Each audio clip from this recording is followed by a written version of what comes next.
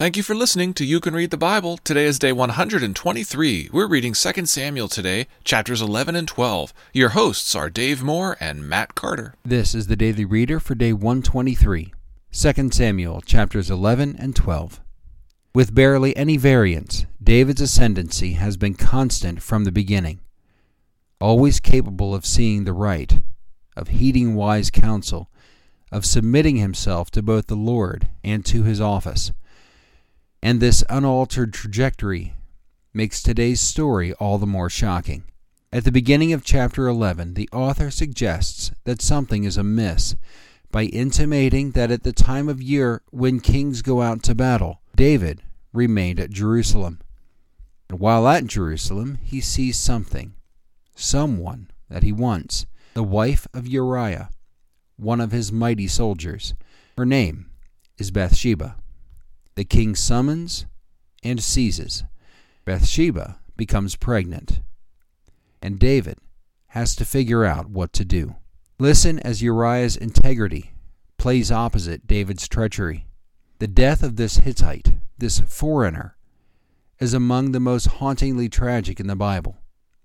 Listen as David wrangles Joab into the conspiracy to protect the king, and consider whether Joab knows what's going on. Listen to David's callous dialogue, and listen as the author twists the knife by referring to Bathsheba as the wife of Uriah, even after her husband's death. Pause before you turn the page to chapter 12, because there's a weighty question hanging over this story. What will the Lord do? Will he execute the judgment on him that is prescribed in the law of Moses? Or will he be forced to overlook this, bound by his own promise that David's name be forever connected to the throne? Consider also David. With Bathsheba's husband safely removed, does he believe himself safe? The author refuses to tip his hand, allowing the dialogue to do the work, and leads only with, "And the Lord sent Nathan to David." Our verse for this week is John 14:6. Jesus said to him, "I am the way and the truth and the life. No one comes to the Father except through me." 2 Samuel chapters 11 and 12. Now let's read it. Chapter 11.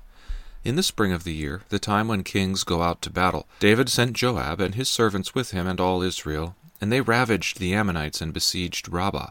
David remained at Jerusalem. It happened late one afternoon, when David arose from his couch and was walking on the roof of the king's house, that he saw from the roof a woman bathing, and the woman was very beautiful. David sent and inquired about the woman, and one said, "Is not this Bathsheba, the daughter of Eliam, the wife of Uriah the Hittite?" So David sent messengers and took her, and she came to him, and he lay with her.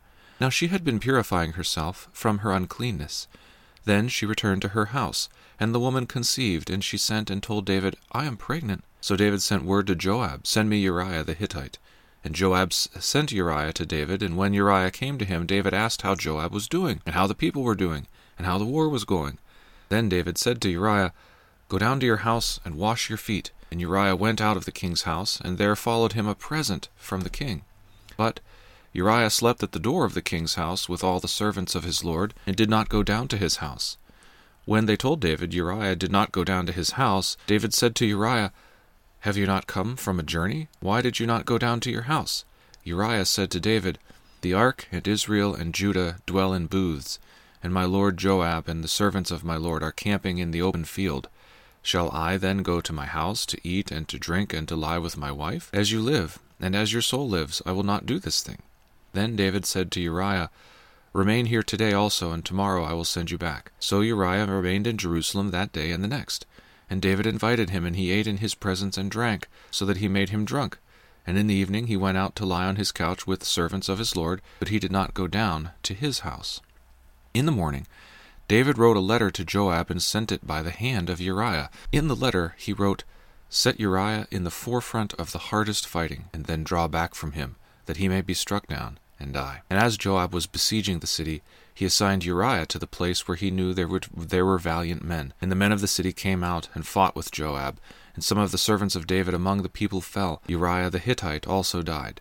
Then Joab sent and told David all the news about the fighting, and he instructed the messenger, "When you have finished telling all the news about the fighting to the king, then, if the king's anger rises, and if he says to you, 'Why did you go so near the city to fight? Did you not know that they would shoot from the wall? Killed Abimelech the son of Jerubbesheth. Did not a woman cast an upper millstone on him from the wall, so that he died at Ebez?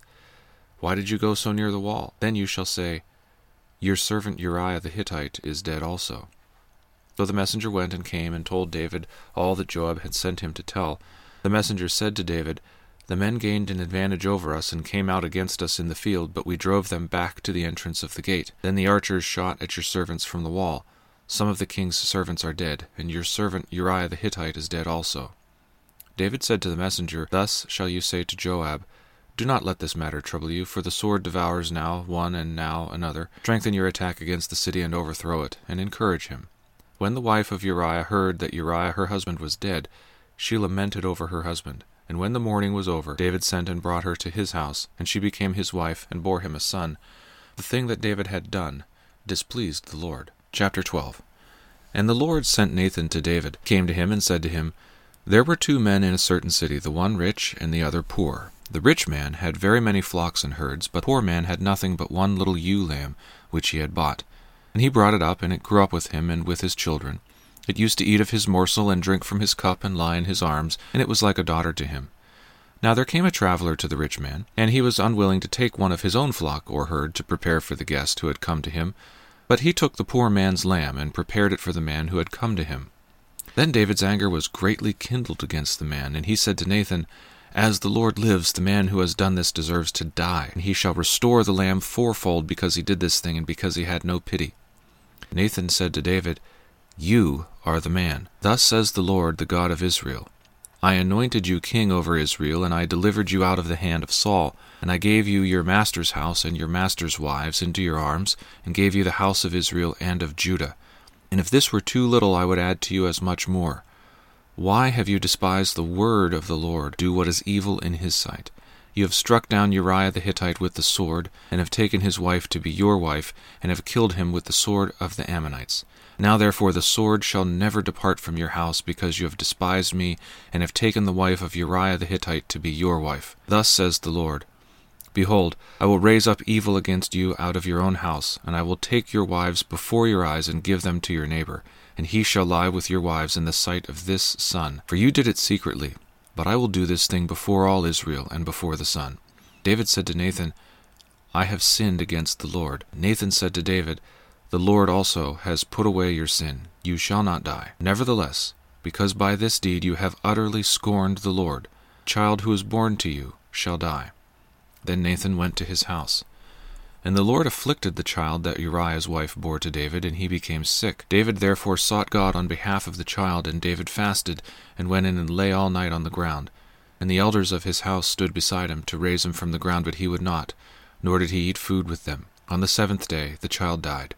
And the servants of David were afraid to tell him that the child was dead. For they said, "Behold, while the child was yet alive, we spoke to him, and he did not listen to us. How then can we say to him, 'The child is dead'?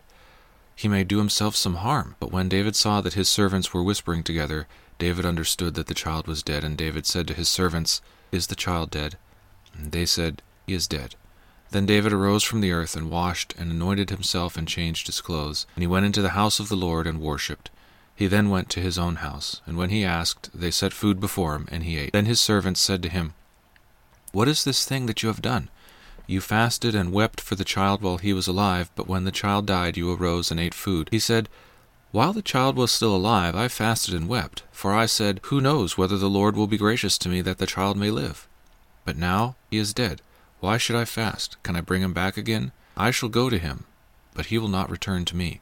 Then David comforted his wife Bathsheba, and went in to her and lay with her, and she bore a son, and he called his name Solomon. And the Lord loved him, and sent a message by Nathan the prophet, so he called his name Jedidiah, because of the Lord. Now Joab fought hard against Rabbah of the Ammonites, and took the royal city. And Joab sent messengers to David, and said, "I have fought against Rabbah. Moreover, I have taken the city of waters. Now then, gather the rest of the people together, and encamp against the city, and take it, lest I take the city, and it be called by my name." So David gathered all the people together, and went to Rabbah, and fought against it, and took it. And he took the crown of their king from his head. The weight of it was a talent of gold, and in it was a precious stone, and it was placed on David's head. And he brought out the spoil of the city, a very great amount. And he brought out the people who were in it, and set them to labor with saws, and iron picks, and iron axes, and made them toil at the brick kilns. And thus he did to all the cities of the Ammonites. Then David and all the people returned to Jerusalem. Thank you for listening to You Can Read the Bible.